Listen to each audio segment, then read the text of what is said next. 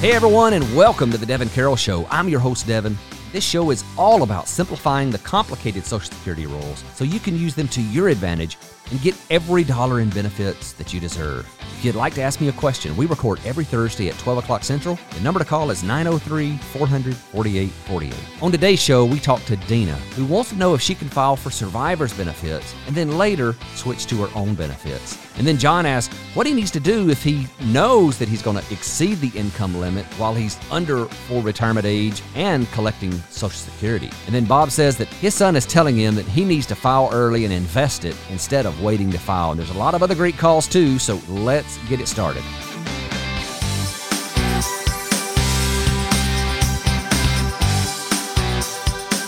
Hey, Don, how are you? Fantastic, sir. How are you? Great. I'm doing good. So my question for you is, I am closer to 64 than 63, but I've listened to your podcast about when to draw Social Security. And based on that, I pretty much made my decision to wait till 70. I don't really need the money right now. And I thought that way, should I predecease my wife, she would have a higher survivor benefit. But I keep telling my son what my decision was, and he thinks that what I should do is file for Social Security, take the money and invest it automatically. And I don't know that that's the right decision, but I thought I'd ask you, see what you think. Yep, good question. So basically you're wanting to know, I don't need the money, but should I file now and invest it? And would that somehow give me a higher income stream down the road? Right. I think the simple answer to that is probably not. In all of the studies that I've done, it could give you a higher income stream, but it's not likely. You know, if you look at the Social Security system, the way that it's set up, roughly speaking, there's an 8% increase in your benefits on an annual basis. Now, it's not exactly 8% before your full retirement age, but approximately we can say that it's around 8%, 7-8%. And so, right. You know, if you know for a fact that you can get that sort of return almost on a guaranteed basis, because that's effectively what we have with Social Security, right? It's a return that does have the guarantee from the federal government tied to it. You know, so you might be able to build up, you know, a lump sum sitting there. But then once you start to convert that to income, that's where you run into another problem, because then what do you do with it, right? So if you leave it invested, then there's market risk tied to that. What I like about Social Security is that it's that stream of income that doesn't have a lot of risk tied to it. You've obviously got the risk of the government changing the rules, but market risk, interest rate risk, longevity risk, Social Security takes care of all of that. So if you're wanting to maximize the amount that your spouse can receive, absent a lot of other factors that we haven't talked about here, you know, delaying till age 70 is really the only way to do that. Well, that's the decision I made. You know, I've agonized over this for a couple of years, and I found your YouTube channel and listened to your video on that, and pretty much solidified what I was already thinking. And so I'm glad I called in, because I was, again, agonizing over this. Yeah. So you have plenty of other assets to where the Social Security income is not going to be a meaningful part of your retirement income? Yes. Okay. Yeah, we're both retired. We both retired early. I retired at 60, my wife at 59. And the pensions that we get we're very comfortable. What kind of pensions are they, Bob? It's a state pension system. I work for the state government. Okay. Now, off the top of my head, I'm thinking in North Dakota, you do contribute to Social Security there, correct? Yes, we do.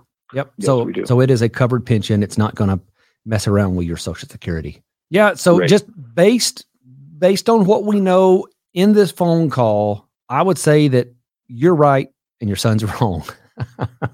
Okay. Tell him I said so. All righty. But listen, let me tell you something, Bob. All right. I appreciate the help. Hey, Bob, hang on just a second, though, before you go. Sure. There is one other way that you can make sure that your filing strategy is right, considering your wife's benefit, considering your benefit. Recently, we've put together a team of people that do consulting. And if you want to get in touch with one of those folks, they'll be able to run reports for you and give you all of the different numbers. This is something that I used to do, but unfortunately I just can't anymore. But in the description of this podcast or YouTube, wherever you're watching it, I'm going to put a link to that where you can click on that link and find out more information. They'll talk to you for free for 15 minutes just to get your situation, make sure you're a candidate for the services. And these guys are good too. Okay. So look for that link. Perfect. All right, sir. Thanks for calling. Have a great day. Thank you. All right. Take care. Bye. And up next, we're going to go to Ray in Missouri. Hey, Ray. Hi there. I have a two-part question. And the first part is I'll be 65 at the end of January, this coming January. Okay. So I want to declare that I'm for benefits in January, meaning I'll get the payment in February. But do I have to, how's the computer work it? Am I 65 for the computer purposes in January, or do I have to wait until after January to be 65 for the computer purposes? Yep. So computation, I should say. When you go into file, you can just ask them to make your effective date the date you want your benefits to begin. Now, you won't get that check for another month after that because they pay a month in arrears, but you can specify to them a specific date of entitlement. They'll refer to it as a month of entitlement. Okay. So, but I want to make sure that I get the full credit for the 65 and not inadvertently have them make my benefit based on being 64 and a half. Okay. And now just to make sure you understand how this is calculated. These reductions are calculated on a monthly basis. So if you, it's so easy when we, for us to put out this material that shows the reductions based on an annual basis, because there's just not room in the little cheat sheets that we use to put all of the monthly reductions, but they are calculated on a monthly basis. So, if you were to go in and file at 64 years and 11 months, then your benefit would be approximately 0.5% lower than it would be at 65. So, we're talking about a fairly minuscule amount at that point, 0.555%. But you don't have to take that reduction. You can get the exact benefit amount that you want by telling them, all right, do not start my benefit until this month. And that'll be the month that you attain age, whatever it is that you choose. It sounds like 65, maybe the direction you're going. Correct. Okay. My second part is on the earnings limit. Because I'll have my salary in January, but then because I'll retire at the end of January, I'll get my PTO or vacation payout, which combining the two will be a little bit over the Social Security limit, earnings limit. So will they consider that PTO or vacation payout as part of a earnings? So good question. Is your PTO, does your company classify that as sick time or vacation time, or do they just call it PTO and don't specify what it's used for? They call it PTO, meaning paid time off. Right. Okay. Well, and so the Social Security Administration, when they look at different types of remuneration and when it comes and how it's counted for the earnings limit, they actually have different rules for sick time and for vacation time. So with these companies that's coming in with just PTO, from what I understand, they're counting it as vacation time. And correct. The rule that I understand is that they will count that as earned income in the month you retire. Even if it's paid in the month after you retire, it's not going to count. Okay, so then I should be okay for the following year so they don't suspend a Social Security check. You should be. Yeah, so you're talking about retiring at the end of January next year, right? That's correct. Okay. This upcoming year. Gotcha. So in that first year of retirement, as long as you are both on Social Security benefits and you have what they call a non-service month, and that's a month where your earnings are less than the monthly earnings test amount, then you are in a grace year and a monthly income limit starts to apply. Now that income, so even if even if in January you made $100,000 and you retired at the end of January, you're still not going to be over that limit. Okay, that's what I wanted to hear. Yeah. So, but be careful on that PTO that they don't misclassify that and somehow get you ensnared in the earnings limit and count that as earnings. They shouldn't, but I have seen it happen before. Because I do believe it comes across it comes across as earned income on the W-2 form. Yeah, but it should be specified what type of earnings that is, and you can go back to them and make that case. There is an article on my website, Social Security income limit, what counts as income. And in that article, I break down all of the major types of income, and then I put links in there for the lesser used income types. And you can go in there and you can find the SSA language and take that back to them and say, no, this should not count as income, and here's why. Very good. Perfect. Okay. Well, thank you. I'll look that up. All right, Ray. Take care, sir. And coming up next, we have Clint in Texas. Hey, Clint. Hey, Devin. Thanks for taking my call. Yes, sir. I have a question. About recalculation of retirement benefits during my first year, and this is because I'm wanting to start taking benefits in January of 2022. So obviously, I'll need to file this fall, probably October, if I'm correct. My concern is when Social Security Administration is going to calculate this current year's earnings into my highest years of earnings. This year, I will earn far and away more money than I've ever made, significantly more than last year. So my concern is, when does this get recalculated, and is there any kind of recompensation down the road, if that's be the case? Well, there is an automatic recalculation of benefits after the first year of drawing Social Security. So that should be an automatic process for you.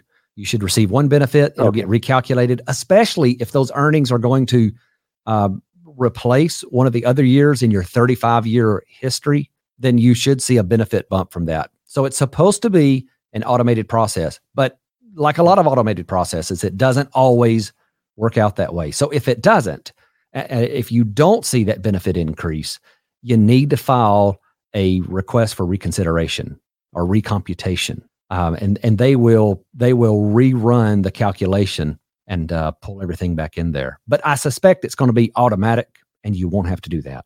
Okay. What kind of lag are we looking at, or is there a particular time of year when that's done, or when I should be looking for that?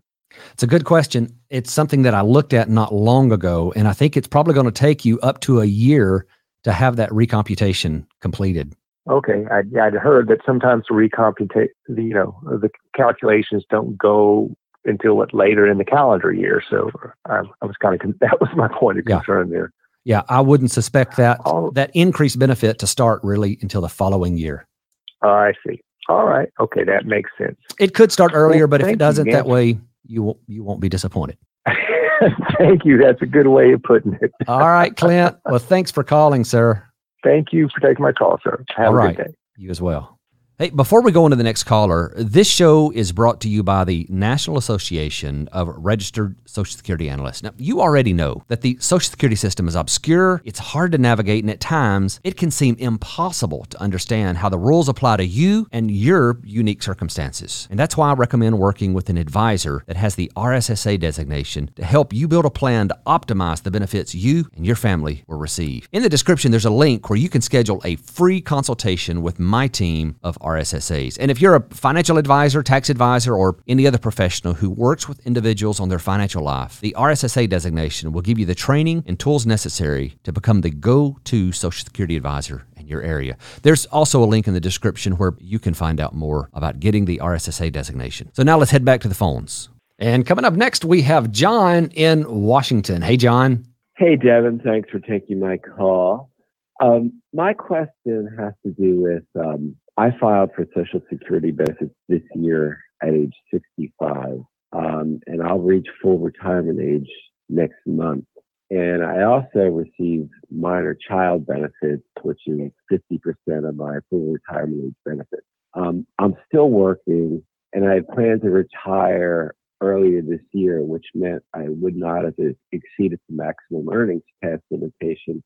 But now, due to some change in circumstances, I'm going to likely retire either in December or next year. So under the earnings test, I'm going to owe some money back using, the 3-to-1 ratio.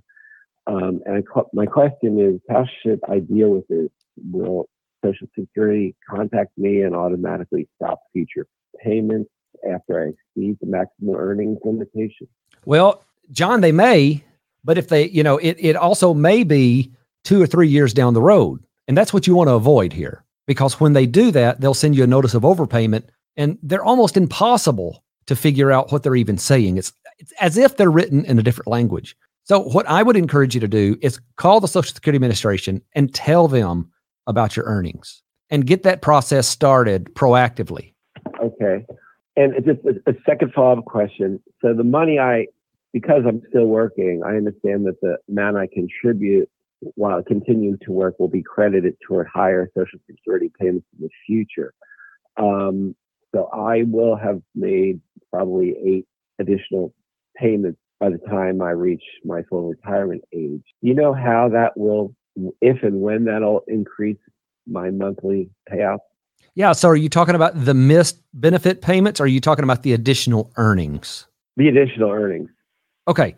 Yeah. So they will run a recalculation. And if those additional earnings that you have, if they are higher than any of the earnings in your present high 35 calculation, and that's the highest 35 years of earnings that you have after those earnings have been adjusted for inflation, and that's up to age 60, and everything at 60 and beyond is just used at face value.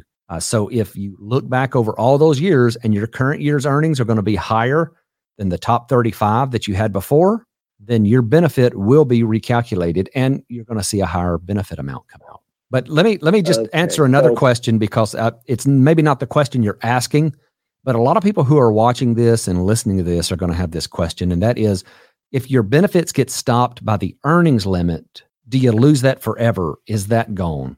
And you don't. For every month that your benefits are stopped, it's as if you had waited that many more months to have filed for benefits. So for example, if you file at 65 and the earnings limit withholds 6 months of benefits, when you go back and have at full retirement age, they're going to recalculate that benefit as if you had filed at 65 and 6 months. And that's the benefit they'll pay you for the rest of your life. Oh, okay. That's good to know. And last question, is it advantageous to withdraw my Social Security application and reapply to start payments when I do reach full retirement age next month?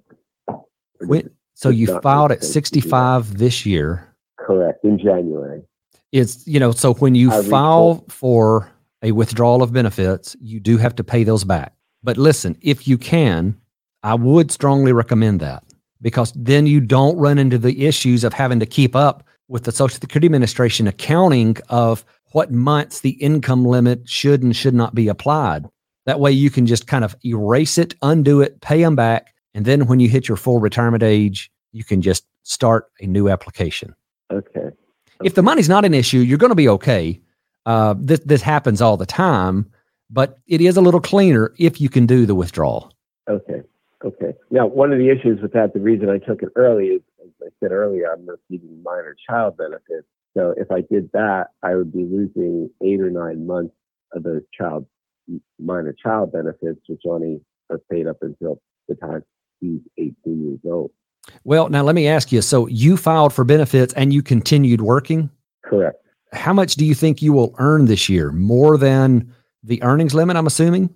Yeah, more than the, whatever it is, the $50,000 earning limit. Yes. That's the second band of earnings limit. Okay, just know that if your benefit is stopped because of the earnings limit, any benefits paid from your work record are also stopped. Okay. What do you mean by that?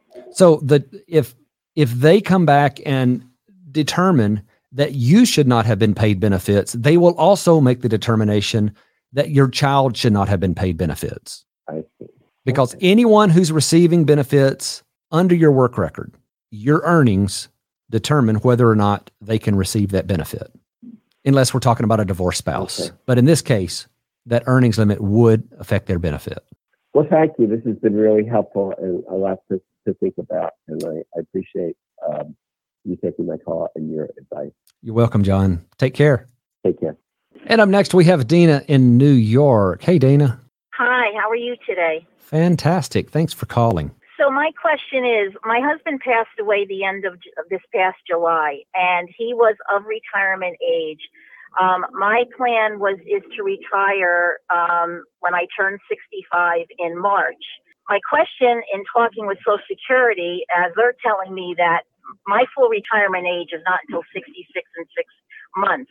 But my question is, am I entitled to any of his retirement benefits? Because his stopped once he passed away. So my question is, am I entitled to any of those benefits before I turn 65? Or do I have to wait until I turn 65 and then they determine as to whether his or mine is the better of the two? How does that necessarily work? Okay, good questions. So let me make sure I understand. Do you have any pensions from non-covered work, meaning any kind of work where you did not pay into Social Security? Myself, no. Okay. So survivor's benefits eligibility begins at age 60. Okay. So you can file for a survivor's benefit as early as age 60. You just have to know that the earnings limit applies. So you can't make more than a specified amount in a year and receive that survivor's benefit. Now, I gotcha. So that makes sense in the respect that I am still working. And when I had called Social Security, they indicated to me, they looked at my earnings for this year and, last year. And basically I make too much money in order for the so-called benefits. Yeah. So therefore my question is, so now when I turn 65, so in other words, not until I turn 65 and say, apply for Social Security, at that point in time, even though I'm not at full retirement age, then they will take a look and see as to which is the better of the two between his Social Security or my Social Security. Is that the way I understand it?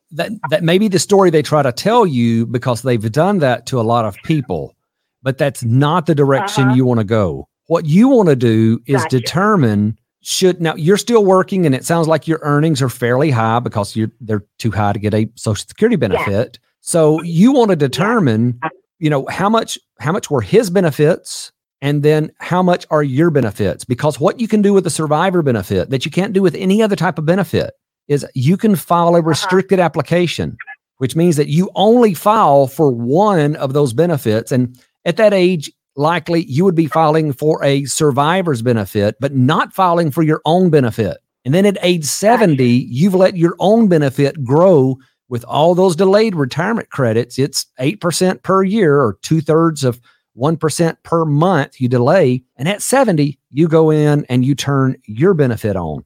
Now, without seeing the numbers, it's very difficult to know how that would look. Right. But that's the basic strategy in a box there that you should be able to use. There was actually a lawsuit against the Social Security Administration for not telling widows about this option. There were more than 10,000 that the Office of the Inspector General was able to see just based on their quick audit. So it's fairly widespread. Okay. So like I was able to get an appointment with them in the end of September. So what I want to do then is I want to ask them about this survivor's benefit. That now, am I correct that my whole reason for waiting until I was 65 to retire was so that I can get the Medicare. Now, can I still get apply for Medicare when I turn 65, but not necessarily take Social Security payments, the benefit of Absolutely. Social Security? Am I entitled to do that? You certainly are. So then maybe the thing is that if I can get the survivor's benefit and at whether it's now or whenever, and then when I turn 65, just be able to get the medical benefit of Medicare, and then wait until I'm 70, say, to then in turn get my Social Security. Yeah, that could make sense. Again, not knowing the numbers, it's hard to know, but that could be a powerful strategy. A case I looked at just yesterday for someone, we were able to increase the amount of monthly benefits that he was going to receive at 70 by $580 something per month by using that. So again, it's not available for everyone, but I don't know of too many retirees that would turn down, an extra $500 a month in retirement. Yeah, exactly. Because the thing is that when I do retire at 65, the job that I currently have, I will need to get something, whether it's part-time or less money or whatever, that's going to fall within what you can earn, when you are retired, so that I'm not hit with, giving money back or whatever else. Yeah. Well, and just remember, at your full retirement age, that earnings limit doesn't apply. Right. Gotcha. So for me, then that 66 and 6 months will be my full retirement age. So I'm only talking about basically a year and a half of that kind of thing. All right. Well, Dina, let me ask you this. Dina, what year were you born? 1957. Okay. Your full retirement age for survivor's benefit is actually going to be earlier than 66 and 6 months. Okay. There's a different scale that's used, and it's generally 2 years behind. So for you, I'm nearly positive it's going to be 66 and 2 months. Now, I would want to double check that, but I'm nearly positive that's it. All right. Well, this is good information, because this way I'm a little bit more prepared when I speak to them in September, as to, knowing that there is this other avenue of possibly exploring here. Right. Because, they were quick to say to me, oh no, you're not getting any of this Social Security because you've made too much money this year. And, and you're not, because Grant, my sister, she retired at 62. She was able to do that. But it's, again, they're quick to tell you no. And obviously they're not always right. So. Yeah, no, you're absolutely right. Okay. All right. Thank you so much. This really has been most helpful. Fantastic. Well, thanks for calling, Dina. Well, that wraps up today's show. Thank you so much for listening. Hey, if you found today's show valuable, would you mind leaving me a review? I read every one of them, and I assure you it's very much appreciated. Oh, and you should also know that, yes, I'm an actual practicing financial planner, but I'm probably not your financial planner, and I'm certainly not your tax or legal advisor. So before you take any action with what we talk about today, you need to consult with your own advisors. I'll be back with another episode soon.